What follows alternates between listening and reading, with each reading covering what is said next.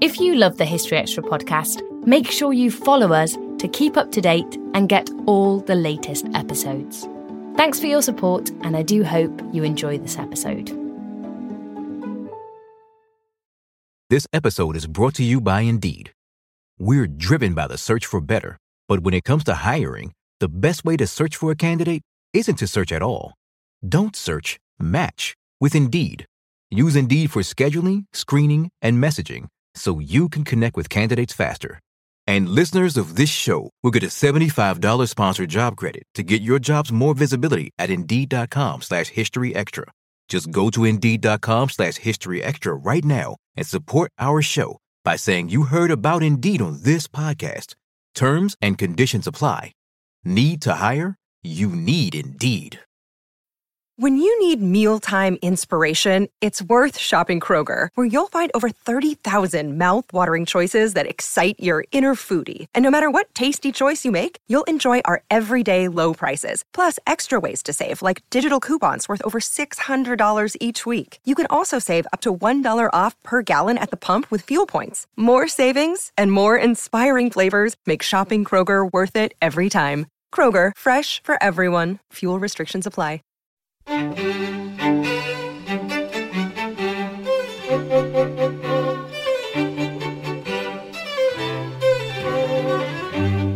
Hello and welcome to the History Extra podcast from BBC History Magazine, Britain's best-selling history magazine.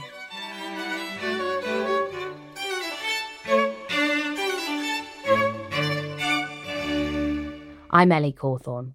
It's fair to say that Winston Churchill looms large in the modern imagination. Everyone from Fidel Castro to George W. Bush have cited him as an exemplar in times of crisis. In his new book, Churchill's Shadow, Geoffrey Wheatcroft acknowledges the leader's wartime triumphs while pulling few punches when it comes to his personal flaws. Geoffrey joined Spencer Mizzen to discuss the book and explain why he believes the world's continuing obsession with Churchill to be downright dangerous. Geoffrey, you begin your book by describing how, as a politics-obsessed teenager, you witnessed an elderly Winston Churchill make him one of his final appearances in the House of Commons back in the summer of 1963. Now, you write, what I couldn't have guessed then was how large he would still loom so long after his death. And I mean, that basically is my first question. Why does a man who died more than half a century ago, who was born at the height of the Victorian era, remain to us now in the 21st century the subject of so much intense debate? Why are we as a nation so obsessed by Winston Churchill? Well, because of 1940, of course. I mean, everything goes back to then. I mean, the closer you look at his career, which not everyone has done, and the more objectively you look at it, you see that he spent 40 years in politics up to 1939, which was described once in a rather good book published 50 years ago as a portrait in failure. And it was said by another historian, Paul Addison, that if he died in early 1939, he would now be remembered as the most interesting failure in early 20th century British politics. And almost by an accident of history, he became Prime Minister at the crucial moment of May 1940, a unique, unprecedented and unrepeatable moment. And there were no other circumstances in which he could ever have become Prime Minister. And for a year, his leadership of the country was extraordinary and heroic, and I've said so, and indeed changed the course of history, although that was much less true later in the war. But he was transformed almost as if by alchemy in one of the most not dubious, but certainly disliked and despised politicians, or distrusted, I should say, of his age, into this extraordinary national hero. And this is the first problem I tried to address, and it was put extraordinarily well by the late Sir Michael Howard, who died almost 2 years ago, who was a revered friend of mine who had been a schoolboy in 1940 and then in 1943 was a lieutenant in the Coldstream Guards and won a military cross at Salerno before he became a famous and great historian and professor of modern history at Oxford and much else. And he said, the problem for the historian is not, as so many Americans seem to think, and one could add that they've been encouraged to think this by the brigade of Churchill worshippers, why Churchill was ignored for so long, but how it was that a man with such a dubious background and such a disastrous track record could have emerged in 1940 as the savior of his country. So that's the first question I've tried to examine. But because of that heroic moment in 1940, Churchill was endowed with already an almost mythical stature. And so that by 1945, he was acclaimed as the leader of humanity. He wrote an extremely misleading 6-volume history of the Second World War and made a great deal of money. He remained leader of the Conservative Party, most regrettably, in my view, after the war, and became prime minister of a pretty unsatisfactory government from 1950 to 55, by which time I was very conscious of him as a little boy. And then he died at the age of 90 in 1965, and he had already passed out of the realms of conventional history to become a legendary figure, as his wife once called him. But she didn't realize that a legend, in the strict sense of the word, is a figure of mythical status who may or may not even have existed. And the 50 years since his death, 56 years by now, have been quite extraordinary in the development, especially in America, of the Churchill cult, but not only in America, and the way that he has become a superhuman hero who overshadows everything else and is continually invoked, especially by Americans. And it's a curious fact that Churchill has become, for many Americans, their greatest national hero, greater than Lincoln or Franklin Roosevelt, or he wasn't, after all, American. And the consequences of this, in my view, have also been extremely damaging, not least because he's been invoked again and again for disastrous military enterprises, culminating in Iraq, when George W. Bush cited Churchill, quoted him daily while standing in front of the bust of Churchill in the White House Oval Office. And we know what the consequences of that has been. And so that was my second task, was how did this Churchill cult emerge and what its consequences have been. And it's perfectly possible to admire Churchill for his heroic leadership in 1940 without treating him as this near godlike figure. And when I say, it's not just, the word legendary is interesting because it means mythical in the literal sense. And about 20 years ago, the Italian writer Umberto Eco was much amused by a survey which found that nearly a quarter of English schoolchildren thought that Winston Churchill was a fictional character. And in a sense, that's what he's become. He's become this character like Robin Hood, who may or King Arthur, who may or may not really have existed. And he's become extremely difficult for that reason to analyze and discuss in objective terms. My book has just been published in America, and it's had an extremely gratifying response there, rather to my surprise, because there is this veneration of Churchill in America. One flattering review of my book in the New York Times ends by saying it is the best indictment of Churchill yet written. Well, I don't want to complain about a nice review. It's bad enough complaining about nasty reviews, but I never set out to write an indictment or a hostile account. I was trying to penetrate through the layers of myth and myth-making which have surrounded Churchill, especially since his death. But what do you say to the contention that all countries create patriotic heroes and that, there's nothing particularly unusual about Britain forging one out of Winston Churchill? And that, actually it's pretty understandable given the lead role he played in this critical episode in modern British history that he should be lionised. Well, of course it's right that he should be admired for what he did 76 years ago.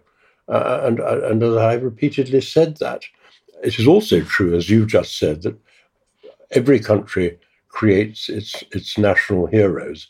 And it also every country also creates what an Italian politician, Giovanni Giolitti, at the beginning of the last century, once in a very interesting phrase called beautiful national legends. And it was even more interesting because of the context. He was prime minister at the time, and he was explaining why he didn't want the Italian state archives to be opened to scholars whose prying investigations might serve to undermine the beautiful national legends. And it's particularly true of the Second World War, and the way that every country which engaged in it has created its own legends about that war. Churchill was not even possibly the most remarkable mythmonger. That title could go to Charles de Gaulle, because he created a quite extraordinary myth that the French had been resolute in their determination to defy the German occupation and then to overthrow the yoke of the Germans, and that they were all essentially united behind de Gaulle from 1940 onwards, when he came to London and made his first famous broadcast. In fact, very few French people indeed rallied to de Gaulle at that time. But by the end of the war, he himself was condemned to death by the Vichy government for treason.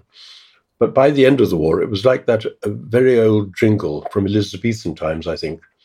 Treason doth never prosper. What's the reason? When treason prospers, none dare call it treason. And by 1945, in his case, de Gaulle had created this myth of free France and the liberation led by himself, which was very difficult for the French to come to terms with. And indeed, it took them a very long time. And we've been doing the same thing with Churchill. I guess that one of the things that you write in the book that some people will find most controversial is that when it comes to the issues of race and empire, Churchill's views were, as so you say, already retrograde by the standards of his age.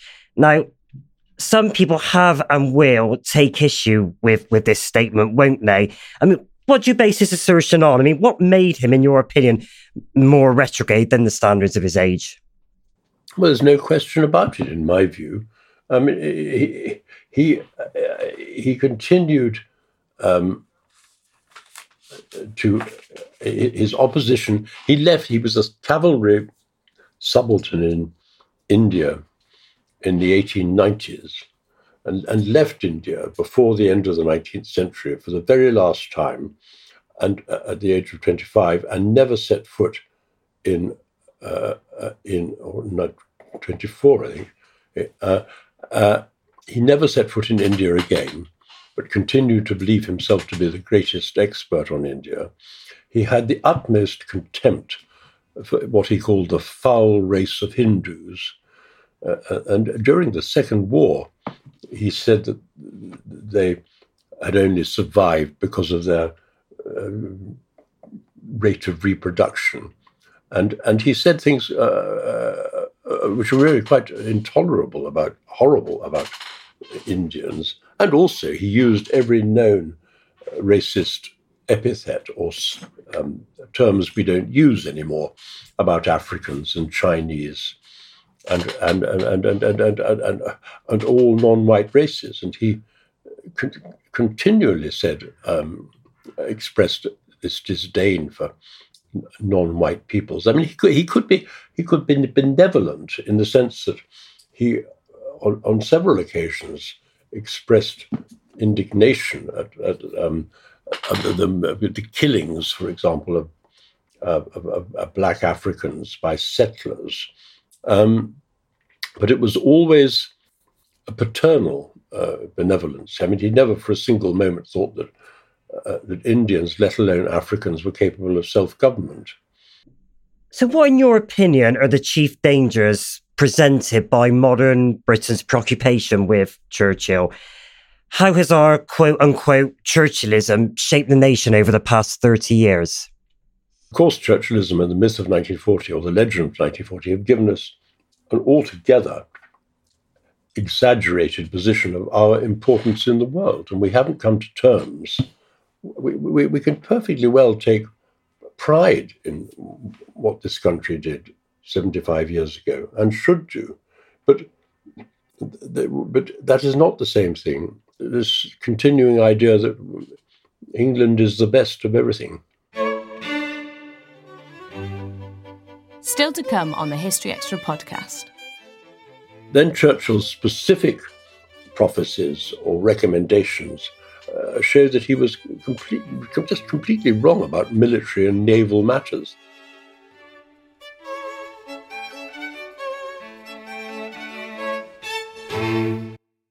We don't always realise just how much our negative thoughts and experiences stick with us and weigh us down. You may find your brain constantly running through a highlight reel of bad moments. That comment your friend made last week that hurt your feelings. That frustrating thing your mum does. Or that silly thing you said in a meeting. Maybe it's time to get it all off your chest. Whether it's a tiny annoyance or something much bigger. Talking about it can give you some relief and lead you to a potential solution. That's where therapy comes in. It's a safe space to share whatever's weighing you down and learn to process it, so your internal highlight reel can focus on the good stuff. And BetterHelp offers affordable online therapy on a schedule that works for you. Connect with a licensed therapist by text, phone, or video call. Start the process in minutes and switch therapists anytime. Let it out with BetterHelp. Visit betterhelp.com/historyextra today to get 10% off your first month. That's BetterHelp, HELP.com/historyextra. This episode is brought to you by Indeed. We're driven by the search for better, but when it comes to hiring, the best way to search for a candidate isn't to search at all. Don't search, match with Indeed. Use Indeed for scheduling, screening, and messaging so you can connect with candidates faster. And listeners of this show will get a $75 sponsored job credit to get your jobs more visibility at Indeed.com/historyextra. Just go to Indeed.com/historyextra right now and support our show by saying you heard about Indeed on this podcast. Terms and conditions apply. Need to hire? You need Indeed. You also write that Churchill's often cast as a man who saw it all coming in 1939. And as a consequence, from Korea to Suez to Iraq, successive generations of politicians have asked themselves, what would Winston do in this instance? I mean, but isn't that a little unfair on Churchill himself? I mean, was he not just reacting to very particular incidents that he saw unfolding around him? No, it's not unfair to Churchill. I'll tell you why. Because his legend rests not only on the summer of 1940, but on the years before the war, when he preached resistance to Germany and rearmament. But when you scrutinize what Churchill said in the pre-war years, he was either stating the obvious, or he was simply wrong. I mean, when he said that Germany was seeking to become once again the dominant power in Europe, he was saying something that everybody knew. Neville Chamberlain knew that as well, but Chamberlain, who may well certainly was deceived by Hitler, but Chamberlain's own motives seemed to be perfectly respectable and decent. He was trying to avoid a war which, when it came, killed 50 million people. Then Churchill's specific prophecies or recommendations show that he was completely wrong about military and naval matters. He said that the tank had its day and would play no further part in warfare. He said that the submarine no longer offered any serious threat. This was 1938, and much else besides. And all his warnings about German rearmament in the late 1930s concerned air power, because Churchill, and it must be said, he was not alone. In fact, everyone thought this. Everyone in this country was obsessed by the thought that, after all, London had been bombed in the Great War. And our country seemed so vulnerable to obliteration by German bombing. And when the war came, indeed, we were bombed, not only London, but Bristol, where you are, and Bath, where I am. Churchill's answer was that there was no defense against bombers. It was Baldwin who said the bomber will always get through, and was derided by everyone ever since. But Churchill said much the same. He said that London would be a charnel house within days of the beginning of a war. He obviously didn't foresee the revolution in air war that came with fast single-engine fighters like the Spitfire and Hurricane, or even, almost more importantly, with radar. But he just got it wrong. And more to the point, Churchill never advocated before the war the only two things which might actually have had any effect on Hitler, that is to say, a formal alliance with France and conscription to raise a large British army. And he didn't realize that the real threat from Germany did not come from the Luftwaffe. It came from the terrifying expansion of the Wehrmacht, which became the most formidable as well as murderous army in history, and conquered all of Europe, but didn't conquer England. Now, such was his legend in the post-war years that, as you point out in the book, Churchill was even invoked by, of all people, Fidel Castro. I mean, I wonder if you could elaborate on that a little bit, please. Well, it's quite funny, the way that Churchill became all things to all people. I mean, there are two examples of, not only was he all, from John Kennedy onwards in 1961, in his inaugural speech, Kennedy had made much during the presidential election in 1960 of having met Churchill 20 years earlier when he was a young man in England. And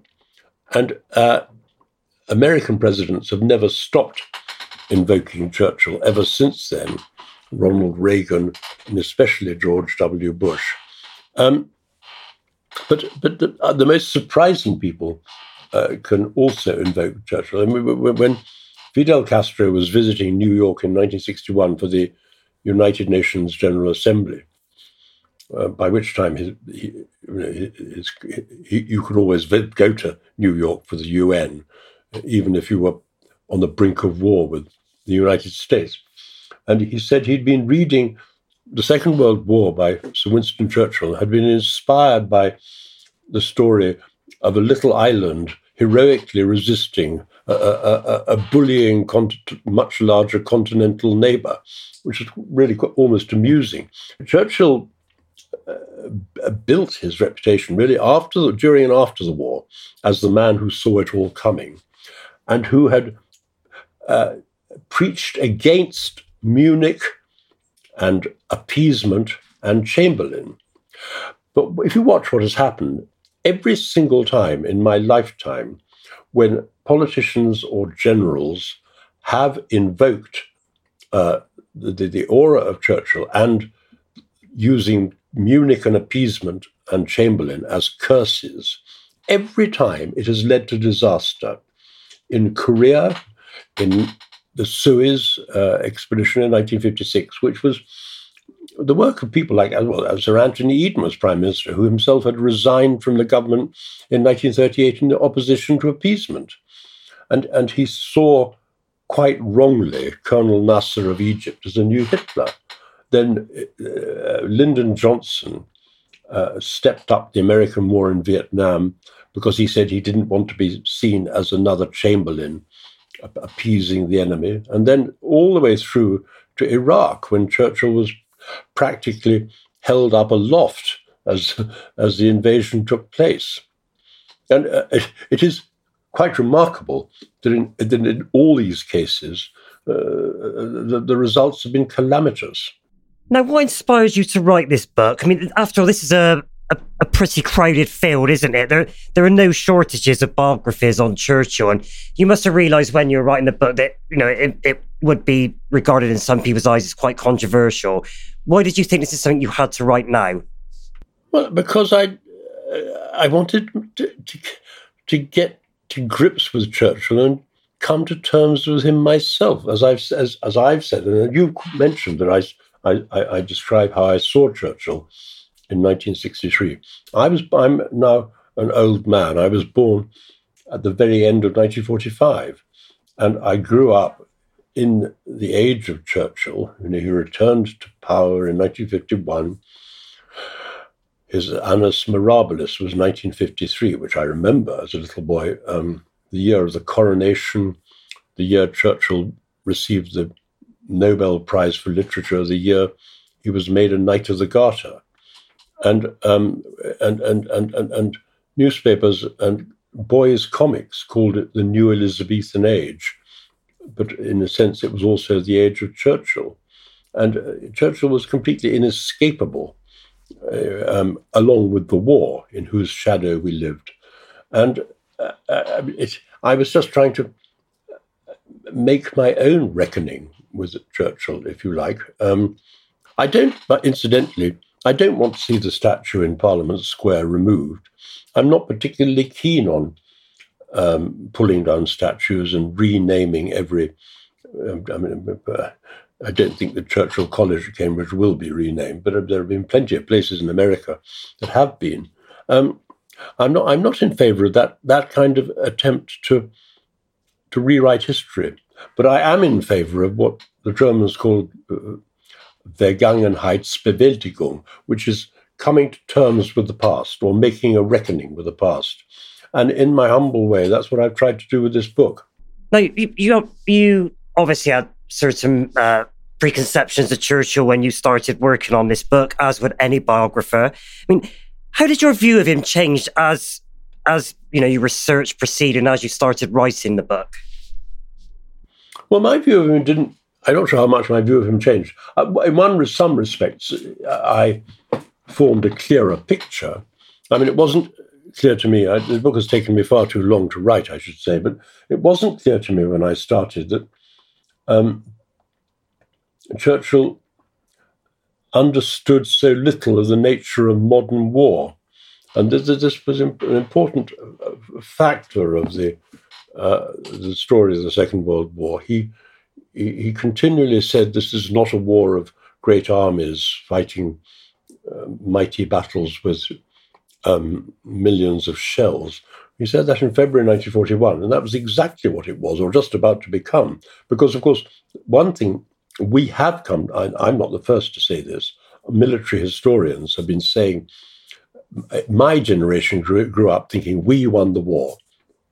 Our brave lads, the Tommies, not Hitler for six. But of course, Hitler was defeated by the Red Army. He wasn't defeated by the British Army. He wasn't even defeated by the so-called English-speaking peoples and the Western Alliance. The overwhelming amount of fighting in the war was done on the Eastern Front. And quite apart from comparing Western casualties with Russian casualties, nearly 9 out of 10 of the German soldiers who died in that war were killed on the Eastern Front. And that tells you where the war was decided. And Churchill then complained about the Iron Curtain in 1946, the Iron Curtain, which has fallen across Europe. But nobody alive bore more responsibility for that than he himself. He had decided to fight on in 1940, rightly. He embraced Stalin as an ally, rhetorically in 1941, physically in 1942. He dragged his feet as long as he could about a Western invasion of northern France, which was the only real contribution the Allies could make, the Western Allies could make, to defeating Germany. And the result was that for 3 years, almost all the fighting was done by the Russians. And the fact that Stalin ended up in control of half of Europe was a direct consequence of Churchill's own policies. How do you think he'll be remembered in another, say, half a century? And how would you hope he'd be remembered? I don't know how he'll be there's no point in speculating how he'll be remembered in half a century. Our view of history changes so much and so often. But I hope he will be remembered as an exceptional and entirely remarkable man who played a vital personal role in changing the course of history at one simply crucial juncture. And he should be remembered with gratitude for that ever after. But that is not to make him a superhuman hero, and still less does it make him an all-knowing, all-wise oracle who should be continually consulted and invoked. But do you think, and I know you say we can't predict the future, but do you think there's every chance that we'll still be talking about him quite a lot in a few decades' time? Yes, I mean, I hope that in a few decades' time we aren't as obsessed with the war as we still are. I mean, it is a very strange phenomenon in this country, which goes back to something you asked me earlier, that this continual outpouring of books about the Second World War. There's another one arrived on my desk the other day. Some of them are good, some of them are very bad. This is a category someone unkindly called warnography. But you've only got to look at the bookshops and the bestseller lists. And if you go into an ordinary newsagent, you will see a rack of magazines on World War II and on Churchill. I mean, this is 75 years since the war, 6 years since the war ended. And our obsession with the war is deeply unhealthy. And we are now a minor power and a perfectly happy country in some ways, if not in all ways. And we just need to come to terms with, we should be proud of what we did in 1940 and grateful for Churchill for what he did. But we must, I think after 80 years, it might be time to move on. That was Geoffrey Wheatcroft. Churchill's Shadow, An Astonishing Life and a Dangerous Legacy, was published by Bodley Head in August. Thanks for listening. This podcast was produced by Ben Hewitt, Jack Bateman and Brittany Colley.